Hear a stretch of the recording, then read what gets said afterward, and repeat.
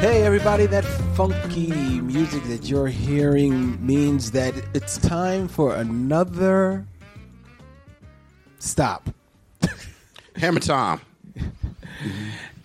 Inside the Binge Lounge, the Michaud Mission's little hideaway from black films where Vince and Len just sit and talk about whatever, what.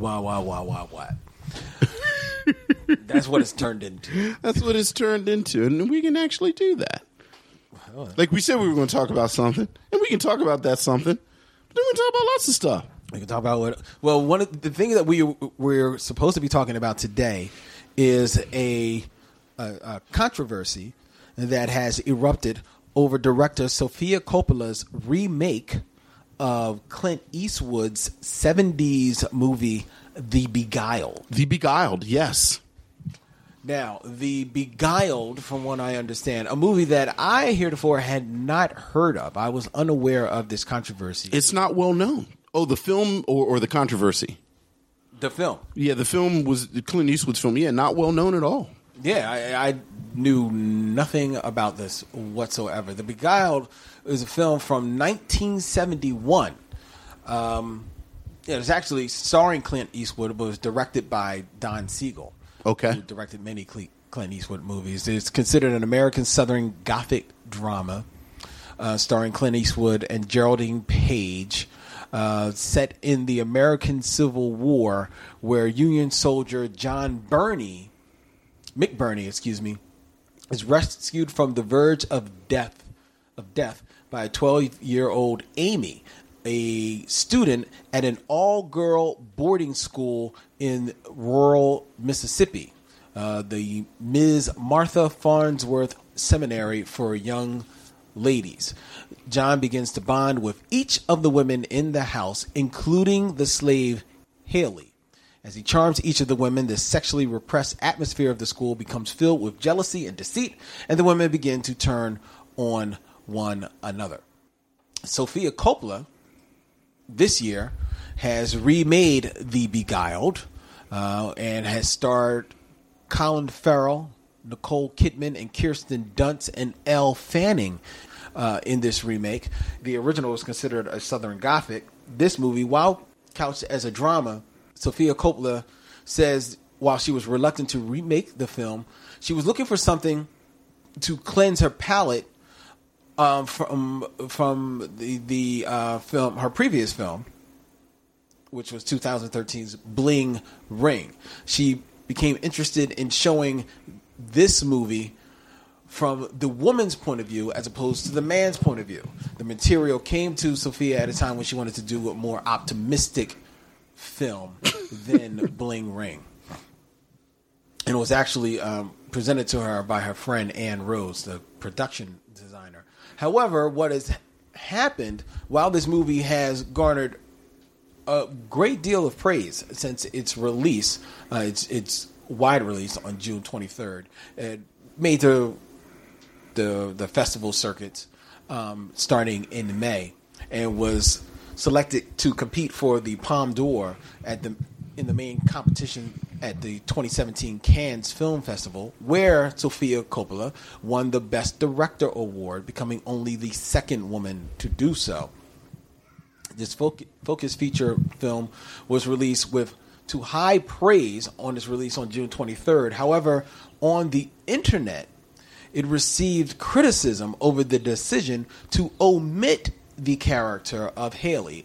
Coppola defended Haley's absence by saying she did not want to present slavery in a light-hearted way and would rather delve into it in a way the script did not allow, but nevertheless was accused of downplaying the plight of slaves for her decision. Yes. What do you think about that? I don't have a problem with it. So you don't have a problem with something said? See, I hate to say it because now I sound like, oh, so you don't have a problem with? But all right, well let's come at it from this angle. How did you feel about how slavery was depicted in Django Unchained? In Django, how about how slavery was right? How slavery was sort of addressed, because I think Sofia Coppola, when she says she doesn't want to present it in a lighthearted fashion, and I took by lighthearted, I frame that as in a disrespectful fashion. So therefore, I don't deal with it at all. And I think that it was part of the criticism that Quentin Tarantino received. Okay. About his depiction of slavery, that, I don't like the way whatever critics didn't like it, not I personally, but I don't like the way that he presented it. I didn't have a problem with the way that slavery was presented in Django Unchained, because I felt that for the most part the realities of slavery at that time were there for you to see. Sure. Some might say that those realities may have even been heightened to a degree. I don't think so. No. I'm sure that there are some people who's like, oh, they really, it wasn't really like that. Right. These are people who haven't read what we call books. You know what I mean? Right. But I felt that that reality was enough. That reality was there for you to see, which then just made it that much more of a visceral experience when the tables are turned. Right. In that film. Right. Right. And then also makes it even like a little bit more almost gut wrenching when you think, oh my God, he's going to be subjected back. Right. To from whence he came. Right. So I actually didn't have a problem with the depiction of slavery in Django Unchained. And in this film, without having seen either of them. Sure. Right. But if she wants to make the decision to omit this character from the movie, and mind you, I understand the character probably in the original probably played a a substantial role. Right. I mean, but I don't think I without seeing it, sure. I have a funny feeling that in 1971, right, in a Don Siegel directed Clint Eastwood movie, that the role of Haley was not the most substantial or significant female performer role in that film, and one that could be easily excised from this film. If Sofia Coppola has decided to take that character and whatever parts of the story relate to her out of this film, but hasn't wholeheartedly, rewritten that time, like not saying like, saying that, saying like, this was a happy time, this moment of the Civil War. Right. If she hasn't done something like that, then I'm not too bent out of shape about that. Sure. I mean, once is a thing, two is a coincidence, three is a pattern. Okay. I find Sofia Coppola problematic before we even get to this part of it. As a director? As a director, and the stories that she chooses. Like, I think she's very much indicative of a particular type of white person that is so sort of nestled in privilege. Okay. That she's just blind to everything. Like Lost in Translation is a film that I liked the first time I saw it, and then it got ickier each time I saw it, because I do think she kind of there's a vein of Orientalism that runs through it. Mm-hmm. Like, you have these two people in this exotic place, and the exotic place serves no other purpose but to be this exotic background. Right. For these two white people to do white people things. In the aforementioned Bling Ring, which is based on a true story, one of the actual people is Hispanic, and she whitewashed that character. Oh, did she? Yeah, she whitewashed that character. I didn't see Bling Ring. What was? It was about a group of thieves who robbed rich people in Hollywood. In fact, these are the people that robbed, I think, what was that woman's name? Lost her mind. You know, the one that they like. That they liked. It's so funny. It was like, remember that they like. You remember that episode of South Park where they talked about how the young ingenues would get sacrificed in like, you know, at the moment they were talking about Britney Spears. Okay, but then yeah, they talked. yeah. What was her name? Anyway, it was based on the story about this ring of thieves. Okay. And one of those thieves was Hispanic. Oh, she totally changed the character. She changed the character to a white person. Interesting. Well, This Bagad is the same thing where, and some of the quotes I've read is she said she wants to deal with issues of gender, not race, because as we all know, black women aren't women; they're black women. Like if I'm gonna do gender stuff, that's white women stuff. So rather than dealing with this messiness, I'll just get rid of her altogether. You're right. I find Sofia Coppola problematic. Now, I find it problematic too. Like just in general. But in my mind, what interests me about this is how it's part of this larger pattern when we talk about, and we've talked about it on the show, on the actual podcast, about the depictions of the American South in general, and particularly during this moment. And it is, you know, the joke I always told myself is that white people love the Civil War in the South the way black people love Barack Obama. Like the default is that you love it without hesitation. Mm-hmm. And if someone brings up a critique of it, you don't really want to deal with it. Mm. It's like, oh, you know, Barack Obama, like I'll stick with us for, oh, we love Barack Obama. And Barack Obama is like, well, you know, technically, like more people died under drones under Barack Obama. And he, you know, like we talk about illegal immigration, but he actually deported more people than, and hey, I don't want to hear all that. Right. Barack Obama. So when we talk about the South, it's the same thing.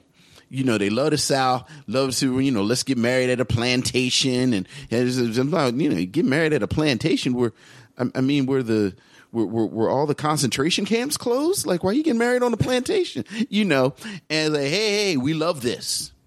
And I think it is part of this great, grand American tradition where, you know, we talk about the Civil War, we talk about these things, and we downplay slavery, or we just don't talk about it at all. And to me, that is more of an issue than, you know, Sofia Coppola's silly movie that she remade because she wanted to cleanse her palate from the last movie she made. Well, you know what? It must be great to be a Coppola.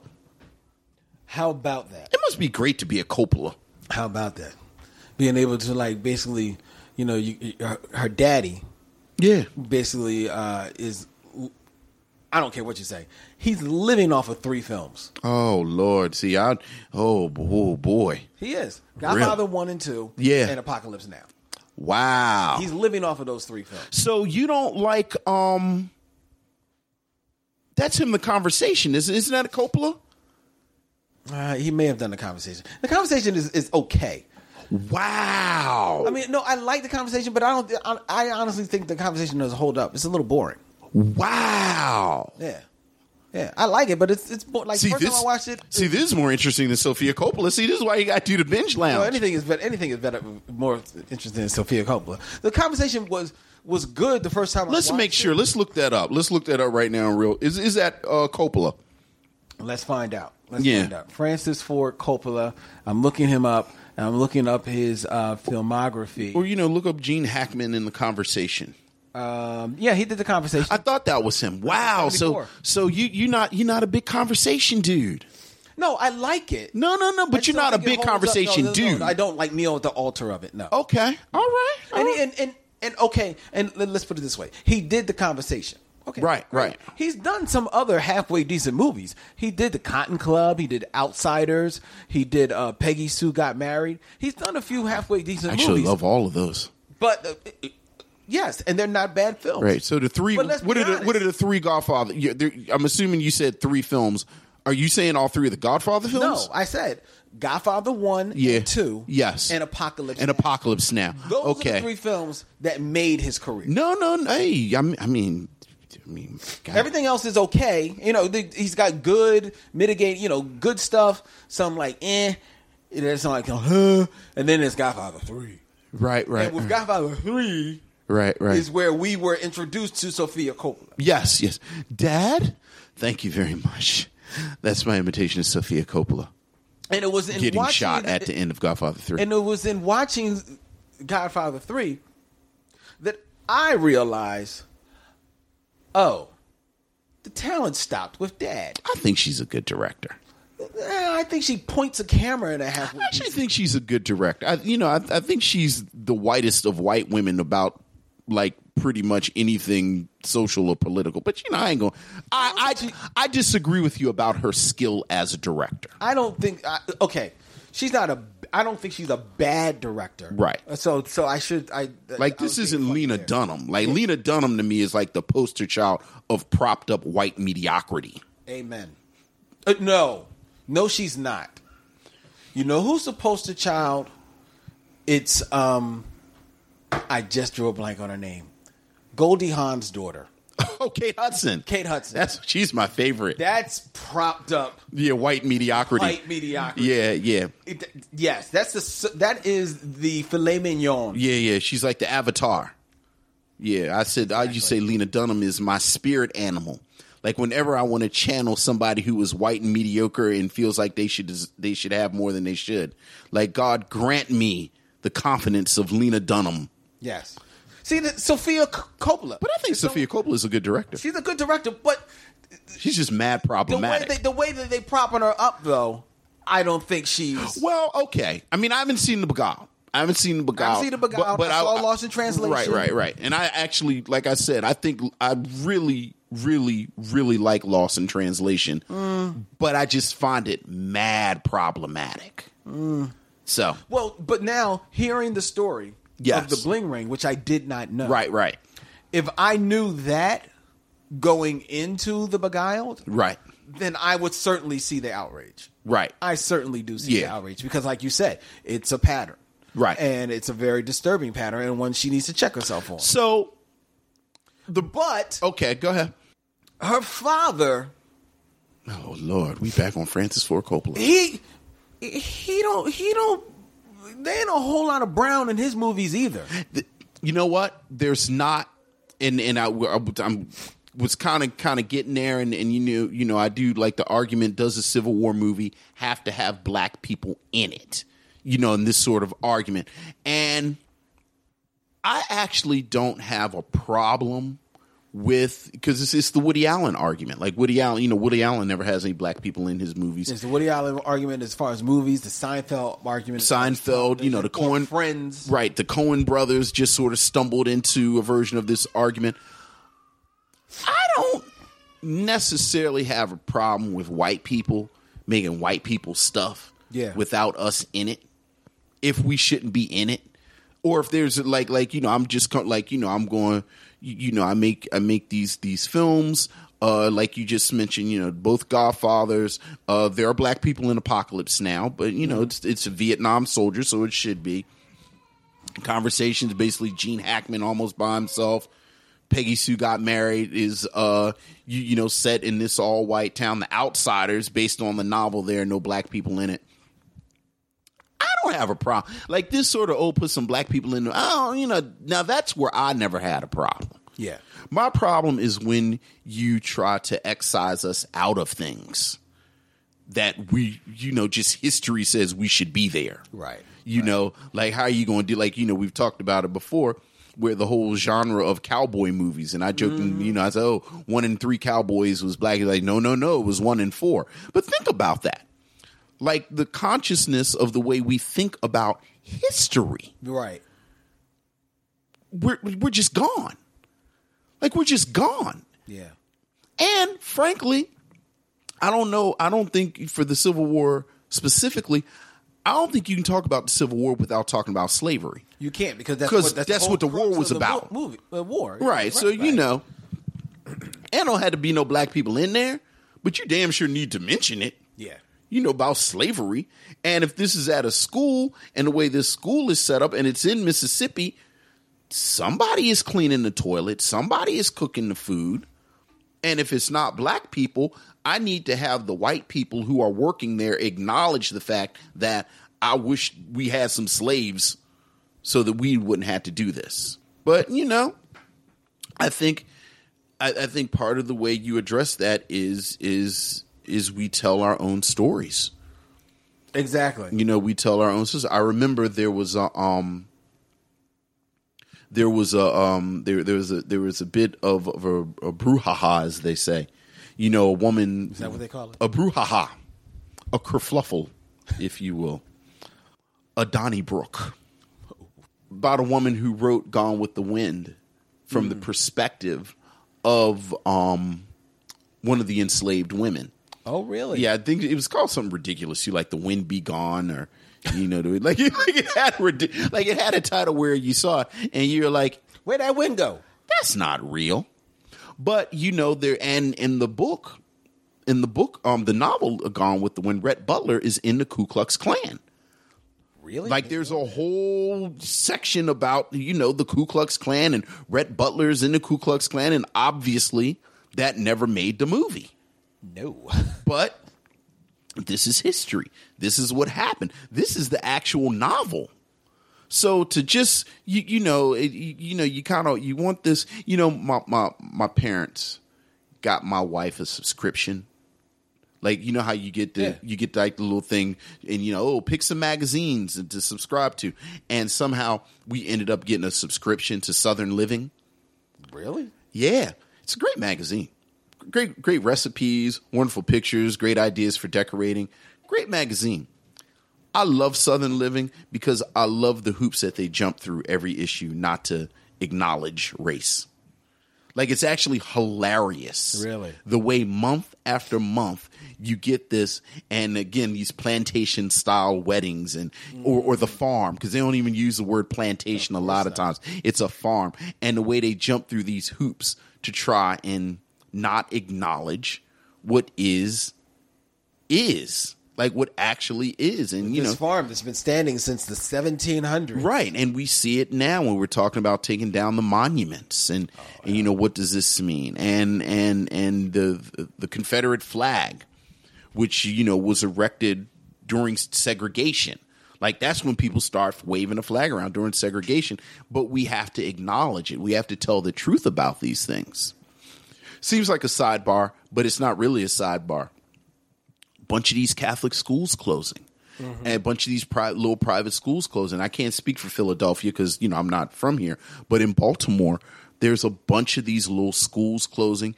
And you look, and a lot of these schools were established in the late 50s, early 60s. Right. And no one talks about the fact that the reason that they were established was so that white kids wouldn't have to go to these newly integrated schools.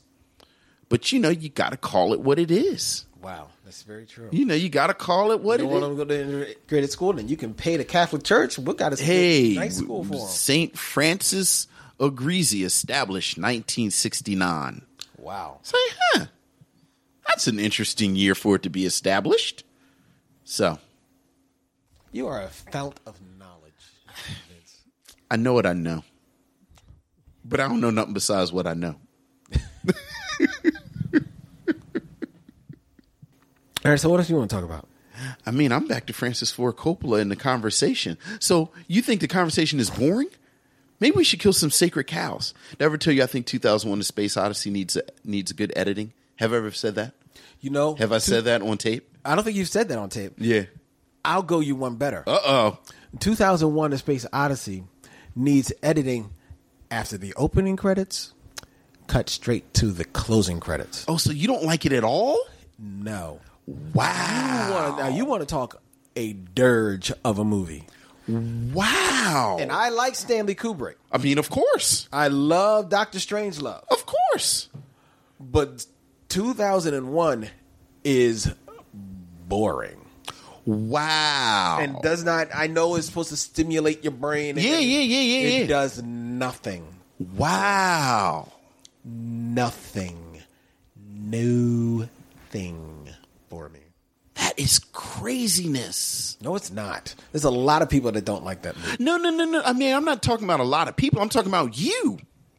It seems like you would, You really think that I would like that movie? I think that you are a man with a certain degree of taste and you've seen things and you've read things, and it seems like you would appreciate it. Like, I thought I was stepping into something saying that it needs a good editing. Because I actually like it, but I do think that it runs long. Yeah, it's like about what, 2.5 hours? Yeah. Yeah, it's way freaking long. You know what? I'll tell you another Sacred Cow. All right, go ahead. Kill him, Lynn. Kill A him. movie that needs oh my God, it needs an edit. Let's make some religious burgers. The Dark Knight. Oh, well, you know how I am about the Batman stuff.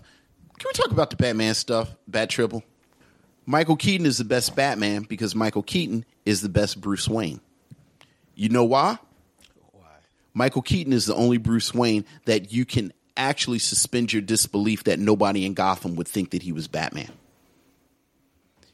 Michael Keaton's Bruce Wayne is better than any of the other Bruce Waynes except arguably George Clooney. Whoa. Whoa. Val Kilmer, Christian Bale. That's it, right? Yeah. That's all four. Well, that's it of the modern.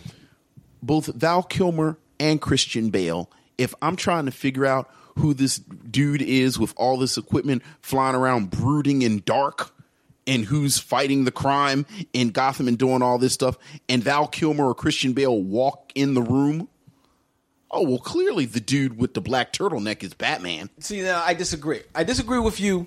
They are bad Bruce Waynes. I disagree with you in Christian Bale.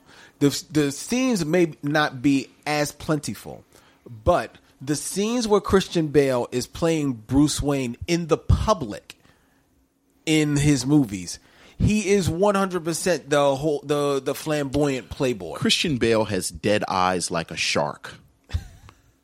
Christian Bale now. Like, I'm not talking about the characters he's playing. I'm talking Christian Bale, the actual person. Yes. Has dead eyes like a shark.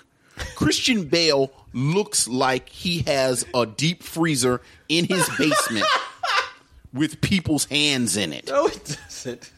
No, he doesn't. I like Christian Bale. I mean, I like him as an actor, but I mean, Christian Bale looks like a serial killer. Like, he actually looks like a serial killer. He played a hell of a serial killer in American Psycho. So if and you look at the Chris Nolan films, which the argument that I've made that Christian Nolan sort of makes Batman films like begrudgingly. Like, yes. I'm begrudgingly going to make a Batman film so that he presents Batman as a broken, crazy person. That's Christian Bale. Like, it would like if somebody said Christian Bale, like Christian Bale the actor. Christian Bale leaves his home in the Hollywood Hills and goes out and beats up drug dealers, and then stamps a mark on them and say, "Swear to me." I'd say, "Oh yeah, I believe that. That makes sense to me." I still disagree with your contention about him being a bad Bruce Wayne. I think he is a good Bruce Wayne. Val Kilmer is cashing a check. He's stealing money in his movie. All right, admittedly, he's stealing all the dough. George Clooney has no idea what he's doing because he's not being directed. Well, he's a bad Batman. He's a bad Batman. But George Clooney, who is not a bad actor, no, I like George Clooney, is a bad actor in Batman. Batman and Robin. Batman and Robin. Yeah. He is just not good in there, and that's because, like I said, he's not being directed, and he's up against two legitimately always bad actors in Chris O'Donnell and Alicia Silverstone. Yeah, that's so he's like got nothing. It's like to a work vortex. With. It's a vortex of disgust. So, but look, let's keep killing. I don't want to go down the bat hole with you. Let's keep killing sick because I'm enjoying this. I'm enjoying. So what other cow you want to kill? I don't know. You tell me. Because I'll murder him. Because I'm still at the conversation. You with this conversation. You with the conversation. Okay, I'll tell you another movie. Okay, it's a cool movie. Okay, it's a really cool movie. Okay, but I'm not sure if I get the hype. Okay, all right. The French Connection. I can see that. I can see that. I do, because I love Gene Hackman. Gene Hackman see that. is easily one of my 10 favorite actors of all time. But I'm not sure I get the hype. Like, I don't get the hype of The French Connection or Steve McQueen's Bullet. I think The French Connection has the pacing of one of those 70s films. Like The French Connection almost has, like you can tell there's this moment where that kind of new wave of 70s directors is still kind of leaning, like you can kind of read almost the French direction on their arms, on their sleeves, where the pacing and they almost want to make art house films. They do, yeah. And I think the pacing of The French Connection is there. Although I think The French Connection holds up as a film. Like, I think it's a good film. I think it's a good film. I just don't see the hype on it. Culture Kings is a podcast on the How Stuff Works network, hosted by comedians Jaquez Neal and Edgar Monplaisir. Every Wednesday and Friday, these two friends dive into topics ranging from sports, music, to movies, style. They wonder whether or not Donald Glover is a genius or a weirdo. They continuously decipher Kanye West's tweets and behavior. They also have recurring segments like Queen of the Week, The List, and Top Fives like Marvel movies and video games. Listen to Culture Kings and subscribe on Apple Podcasts or wherever you get your podcasts, and find out the best way to eat a taco. Oh. What's the best way to eat a taco, Vince? With your hands? With your hands. Also with salsa on top of everything to hold the ingredients down. It's like a layer. It's the layer. Right. So that the lettuce doesn't fall off. Can't have falling lettuce.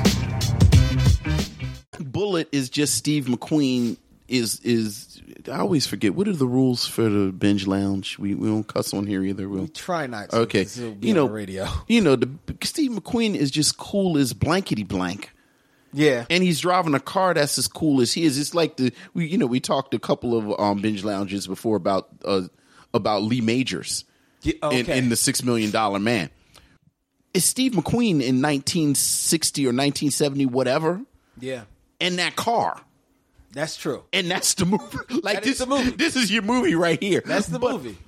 Quietly, except maybe Cool Hand Luke, I think that's like the definition of most of Steve McQueen's movies. You're right, because that's him in The Great Escape. Like Steve McQueen is cool as hell, and we just gonna watch him do some stuff for 2 hours. And that's him in the Thomas Crown Affair. That's yeah. That's him in what's his version of Payback called? Ooh, I can't remember. Yeah, because I actually like Mel Gibson's version better. Maybe that's the Sacred Cow. I like Mel Gibson's version better than Steve McQueen's. Sacred Cow. Okay. I don't know if this is necessarily killing a sacred cow, but maybe in today's day and time it is. I still like Mel Gibson.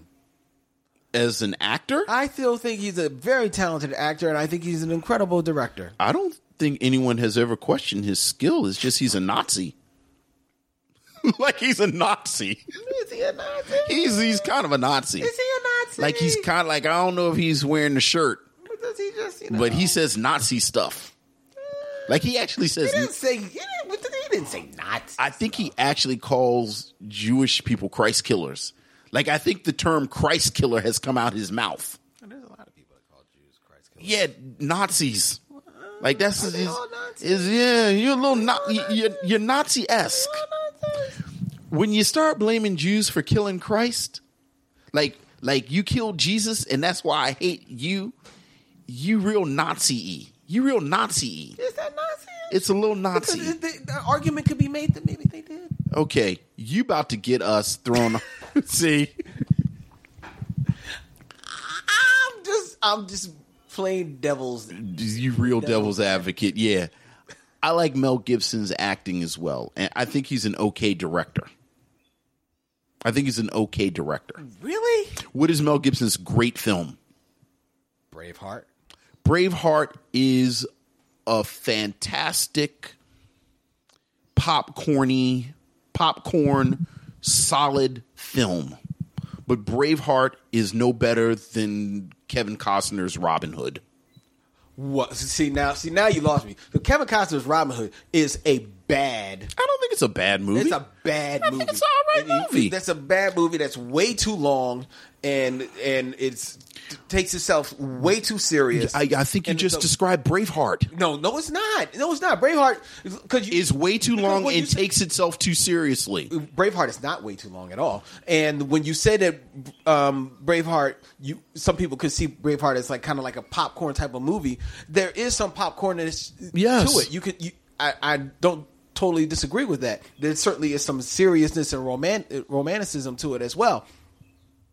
Kevin Costner's Robin Hood, he thinks he's doing this is his thesis on Robin Hood. Yes. And it's boring. It's the same way his Wyatt Earp movie is an hour too long. No. Yeah. Which is why the romanticism of Tombstone wins out over it. No. I hear you. I'm talking about Braveheart and Robin Hood. Well, Robin Hood is a bad movie. I think Braveheart is Robin Hood with more dirt and dust and grit. No. Now, I think a more apt comparison with Braveheart is something like Gladiator. I put Gladiator in the same category. I think Gladiator, like these are solid, entertaining. These, it's like these sort of late 90s big white guy actors getting their Cecil DeMille on. Like I grew up watching movies and I always wanted to make a Cecil DeMille sort of historical big hoo-ha. And now I'm a famous white guy who the biggest arrow in my quiver, see what I did because we were talking about Robin Hood, is that I'm a white guy over 6 feet. Like I'm not necessarily the greatest actor, but I'm a white guy over 6 feet. I have a certain amount of presence. Like I got tapped to be leading man. I'm not asexual like Tom Hanks. So I do stuff. And this is what I want to make. And Mel Gibson said, well, let me direct mine. They're good, solid movies. I like them a lot, but did he make another great movie?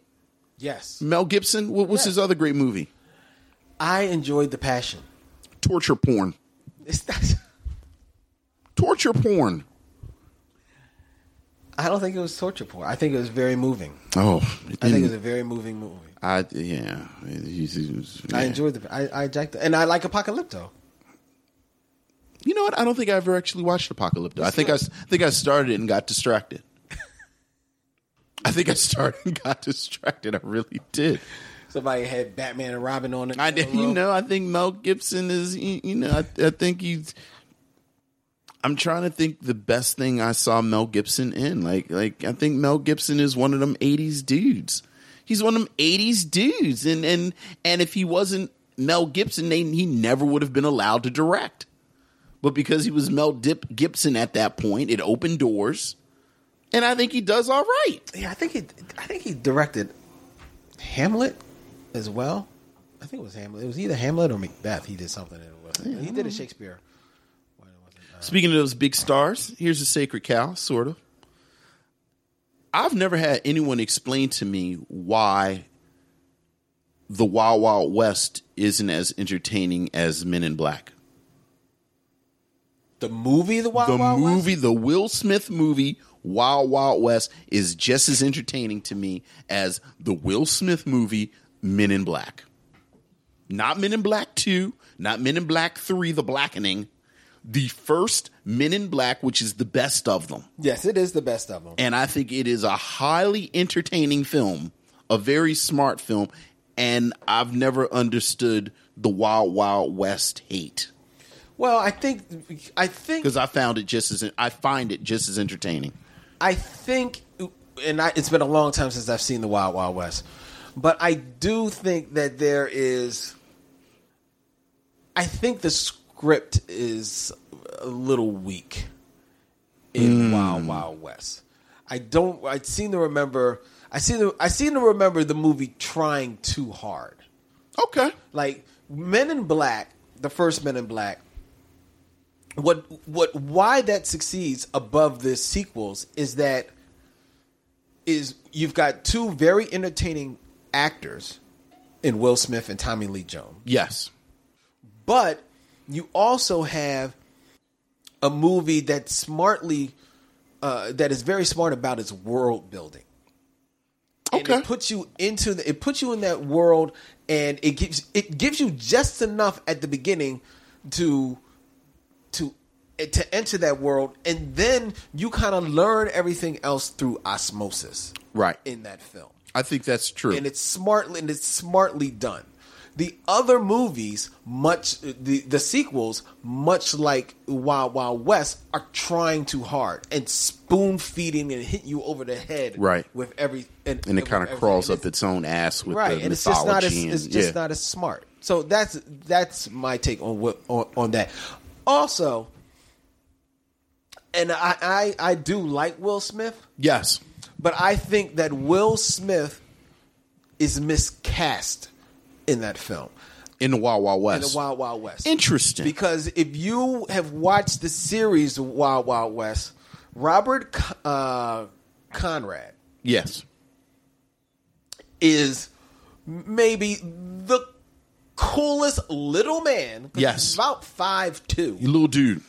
But he is you can't tell that man he ain't 6'12". And you don't think Will Smith pulls off that coolness in Wild Wild West? I don't think Will Smith he's cool, Yes. but the coolest Will Smith has ever been was in the Bad Boy movies. Yes. And even then, he's as cool as he is. His cool only gets over because he's got Martin Lawrence playing. He's Playing off of him, yeah. Martin Lawrence. Because remember, Will Smith is supposed to be kind of like cool in Men in Black. Yes. But he comes off as a little I make bit this look more, good. Yes. more kind of like goofy. Yeah. Yeah. One, because he's playing against Tommy Lee Jones, who, while not playing cool, is cool. He's actually carved out of granite Exactly. in anger. In the Wild Wild West, he's playing off Kevin Kline. Goofy. Kind of goofy, Yeah. Kevin Kline, his cool just doesn't work against him. And then his villain, you've got Kenneth Branagh. So Yeah. Kenneth Branagh. So now he's got two vastly superior actors Yeah. that he's going up against, Okay. who are admittedly probably phoning it in and having a Absolutely. little fun in both of these Yeah, films. absolutely. But he's got to work doubly hard to stay up with those two, and Okay. I think he fails. All right. And All right. How you feel about Will Smith As an actor, as an actor? Will Smith, I like him as an actor because I see him trying. I don't think he always succeeds. I don't think he always. We actually succeeds. haven't. We've never done a Will Smith film. We haven't. I'm realizing as we're talking, we've never done a Will Smith film. I don't think he succeeds. I think he. I don't think he like nails the landing every time. Mm-hmm. You know, I give him like a good 8 in most of his movies. Okay. You know, I think he's great in the Bad Boy movies. Yeah. I think he's good in Men in Black, and he does what he's supposed to do in Men in Black too. Sure. A movie that a lot of people deride. I actually liked him in 7 Pounds. I liked him in that movie. But the rest for a lot of his filmography, I could take it or leave it. How you feel about I Am Legend? I didn't think he was bad in I Am Legend. That's actually my favorite Will Smith movie. That's your favorite Will I think he's and I'll tell you why. It's sort of like it's my favorite Will Smith movie, like Punch Drunk Love is my favorite Adam Sandler movie. Mm-hmm. I love the fact that you have this person who has gotten to this point in his career where we as the audience have been trained to love them and to love their little personality quirks. And then like midway through the film, you realize that those personality quirks that you love so much and you've been trained to fall for is really symptomatic of how they're broken. Yeah. Like there's a moment in I Am Legend where he's going along. I think Shrek. I think the little boy is watching Shrek, and he starts going along with the dialogue, and you realize that this is a person that's been alone since the zombie apocalypse, and he's lost his whole family, and he's broken, and he's scary. And I think that's very difficult to pull off. So, and then I think he does really well by himself, which I think is difficult for an actor. It is. So I'm a big fan of I Am Legend. I do like the movie. I enjoy the movie a great deal, and I think he is very good in the film.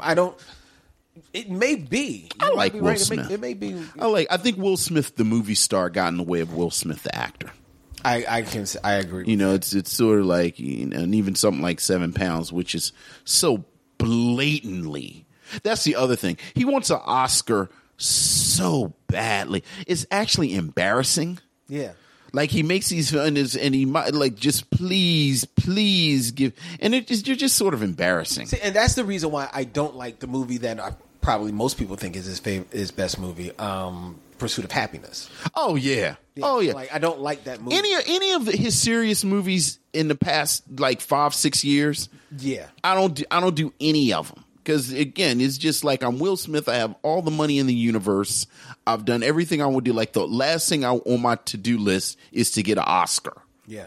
So now I want to try and get an Oscar. So I'm going to make this really embarrassing Oscar bait. Right. But at the same time, I'm Will Smith. So I'm only going to do so much. Right.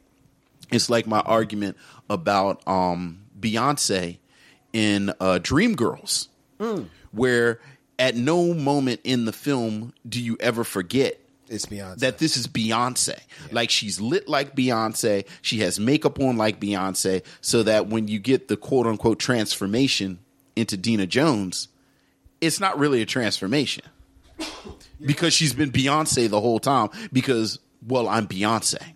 Yeah. As opposed to, appropriately enough, because they say Dreamgirls is loosely based on the Supremes. Mm-hmm. You look at Diana Ross in something like Mahogany, and she actually looks like a threadbare Chicago woman who is trying to make her way into this industry, and then she transforms into Mahogany. Yeah. So, yeah, that's my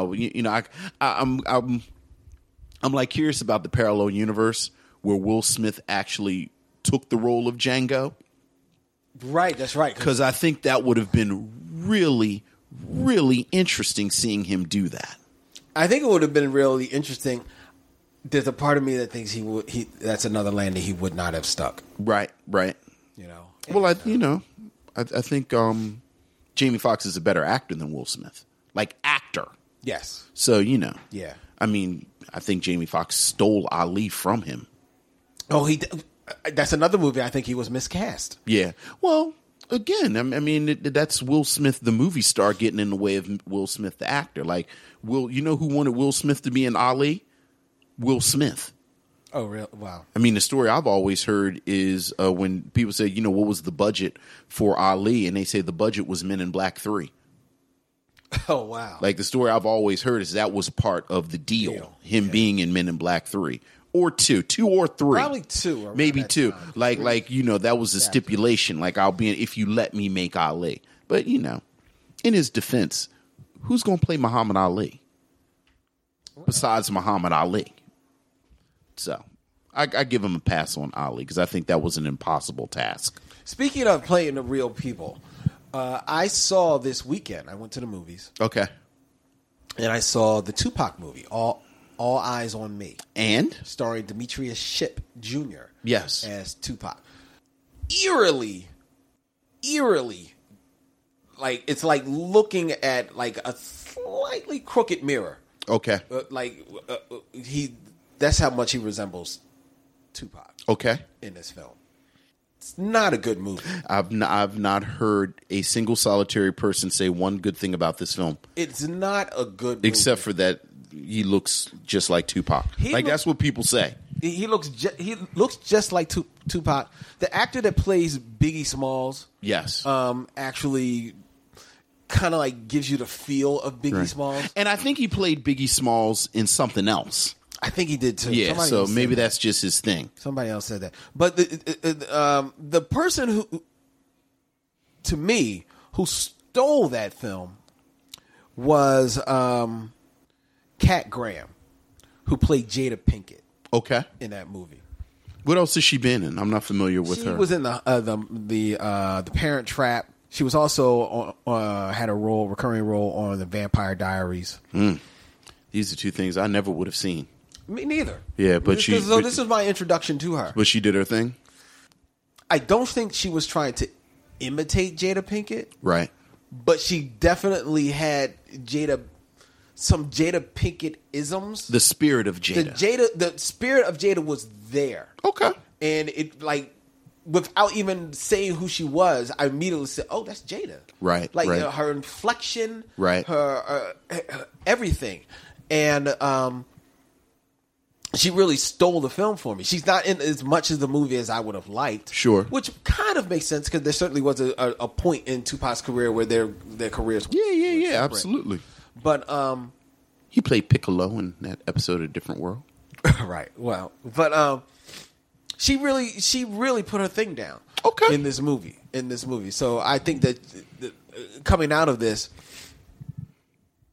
I hope to see a lot more from her. The movie is really, really all over the place. Yeah. It's really all over the place. And it's a shame because Hill Harper's in this movie. What is Hill? See, this is the first I heard that Hill. See, suddenly I'm intrigued. Well, don't be. Why is Hill Harper in this? Who's he play? He plays a reporter that interviewed Tupac when he was in prison. Okay. And did an interview about talking about his career. And I think the interview ultimately got published in like the Rolling Stone or Source or something. Oh, this must be what Kevin Powell is talking about. Exactly. Right. Kevin Powell said they play that role. Yeah. Kevin Powell is suing the makers of the film because he said they stole his story. Right. And without attributing. They don't attribute it at all. But it's what struck me with Hill Harper in this film is that I really am hard pressed to come up with 3 good movies that Hill Harper was in. I'm glad you said that. She's on the Get on the Bus. That's the one. There's a film that I love that I'm waiting to kind of pull, and it's one of my esoteric choices. Damn, Loving Jezebel. Okay. Loving Jezebel. And friend to the show, Dorian Missick's, I don't know if it's his first film, but Premium Blend. Premium. I think it's Premium or Premium Blend. Premium Blend, I think. Yeah. He's in it with Zoe Saldana and Dorian Missick. I haven't seen that movie. He's really good in it, too, because he plays like a hard rock dude. Not a hard rock dude, but a dude who's I think he either used to be a boxer or he boxes. It's like Hill Harper. Hill Harper plays a former boxer? Hill Harper is either a boxer or he used to box, because there's a scene in there where Dorian Missick's character basically kind of are in front of each other, and it's like, wow, this might be a thing right here. Also, Hill Harper is in one of my favorite, not favorite, but a movie that I enjoy a great deal for maybe 5 minutes, and he's hilarious. He plays the R. Kelly-esque character in Have Plenty. He is. He had the big hit Love 40. Yeah. 40 ounces of love. Yeah, Love 40. See, I didn't like Have. And he signs autographs. Love 40. Yeah. I'm a fan of Hill Harper. I like Hill Harper a lot as a character actor. I like Hill Harper. No, I get it. I like the idea of Hill Harper. I like Hill Harper the actor more than I do Hill Harper the activist positive guy. Like Hill Harper positive guy makes me roll my eyes, but I like Hill Harper the actor. I rarely see him in anything good. And now he's got some TV show where he basically does like Hollywood Secrets or something. I mean, like that. So, oh, I thought he was on one of them CBS shows. I thought he hit the lottery and was the black guy on one of them CBS shows. maybe he is, but he's also got some show where he's like stands in front of the screen and then introduces And then something talks about some things. That's a Hollywood I think he saved his money because he was on one of those shows. Like I always talk about, he was on one of those CBS shows with the good looking middle aged white dude in front. And then he's like towards the back. So now I gotta look as up, the black guy. Now I gotta look up Hill NCISCSR JAG YMCA. the hell? One of them shows. Seriously? Yeah, he was. I don't think so. NCIS Las Vegas Unit 9. Okay, no, you're right. He was on CSI. I knew it. CSI New York. I'm telling you, he hit the black actor jackpot. He's on one of them CBS shows, and like they would show him every couple of episodes, and he's like looking in a microscope because I think he played a positive black guy. He played coroner turned crime scene investigator Sheldon Hawks. He was a positive black guy on CSI New York for 9 seasons. Oh man, oh my goodness! And then in 2013, oh, that's some good money right there. He went to join the cast of Covert Affairs. What is that? Is that what you're talking about? Where he stood in front of the screen? I don't think. Is that a show or is that? That's an actual show. Is that on CBS? It's a USA network. Oh, see, why? I don't know why you leave that good white people money on CBS. Well, I mean, he 9 seasons. That's good money. If he that's CSI CBS money for 9 years. Yeah. You know, I don't think he has like baby mamas and ex-wives and stuff. No, he just adopted a child. So all he did was stack his dough. Yeah, I can understand why Kevin would be mad because the Hill Harper's character in All Eyes on Me, the character's name is Journalist. So that's terrible. They didn't give Kevin Powell his money. I love Kevin Powell. They could have cast Kevin Powell. They could have. He would have done a whole lot better. Well, here's the thing: he may not, because apparently everybody doesn't like this movie. You know, I think Kevin Powell and Tupac actually had a relationship. So, yeah, Kevin wouldn't have done this movie. This movie it's abysmal. Oh, all right. It's really abysmal. Well, I had no plans on seeing it, and those plans have not changed. You know, you're going to see it. Well, eventually, because we're going to watch all of them. Yeah. But we're going to watch Love and Jezebel before we watch that, and Premium Blend. We'll definitely watch Premium Blend. Yeah. We're due to take another trip down the filmography of Dorian Missy. Well, I've been avoiding it because it's weird. Because we know him now. Because we know him. It's weird now. He's our boy. Yeah. And I like it. Like, I like Premium Blend, but now I'm scared to, like, look at it, like, now. But, yeah, I like Premium Blend. That's actually where I kind of met Zoe Saldana. Oh, really? Yep. I said, ooh, I don't know who that is, but I like her. What's her name? Zoe Saldana. Yes, that is a dramatic reenactment of me seeing Zoe Saldana in Premium Blend for the first time. Ooh, who is that? I like her. All right. That's enough binging. Okay. We're going to end it there. We're going to end it there. But I do want to say this a little Michelle note that I've been listening to a lot of our old shows recently.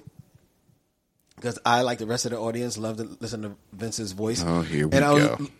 Was listening, and I noted and I don't remember what shows they were on, but 3 movies that were recommended to us that I think over the next couple of months we need to watch. Terry Jingles, he suggested that we see Mississippi Damned. Oh, okay.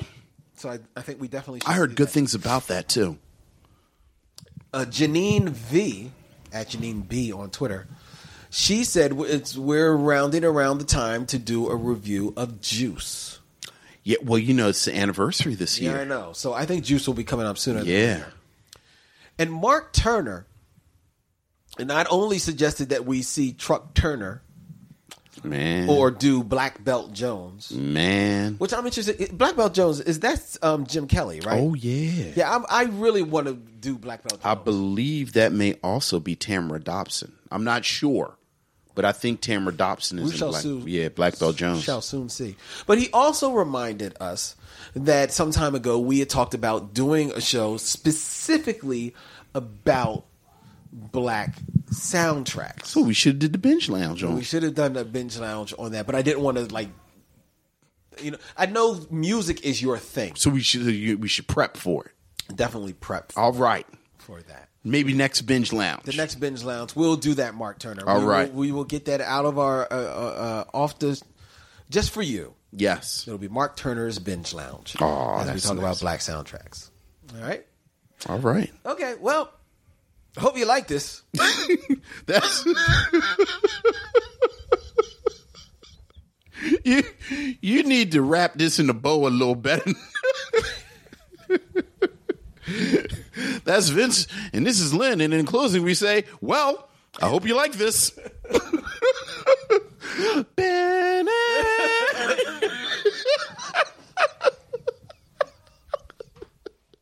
That's not a good closing. Why are you still listening? Ain't nothing else. I was supposed to say we come out. I said it's over. Like whatchamacallit and Ferris Bueller. Are you still here? I hope This you is enjoyed- Vincent Lynn saying, "In tape now."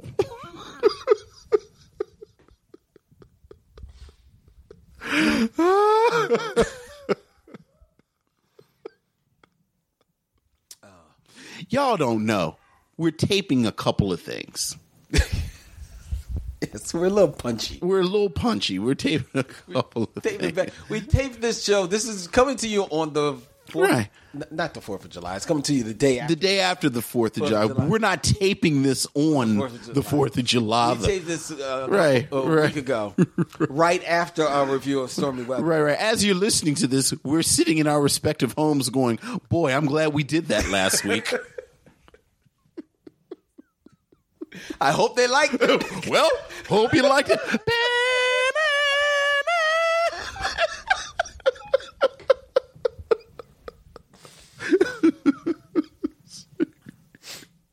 You started it.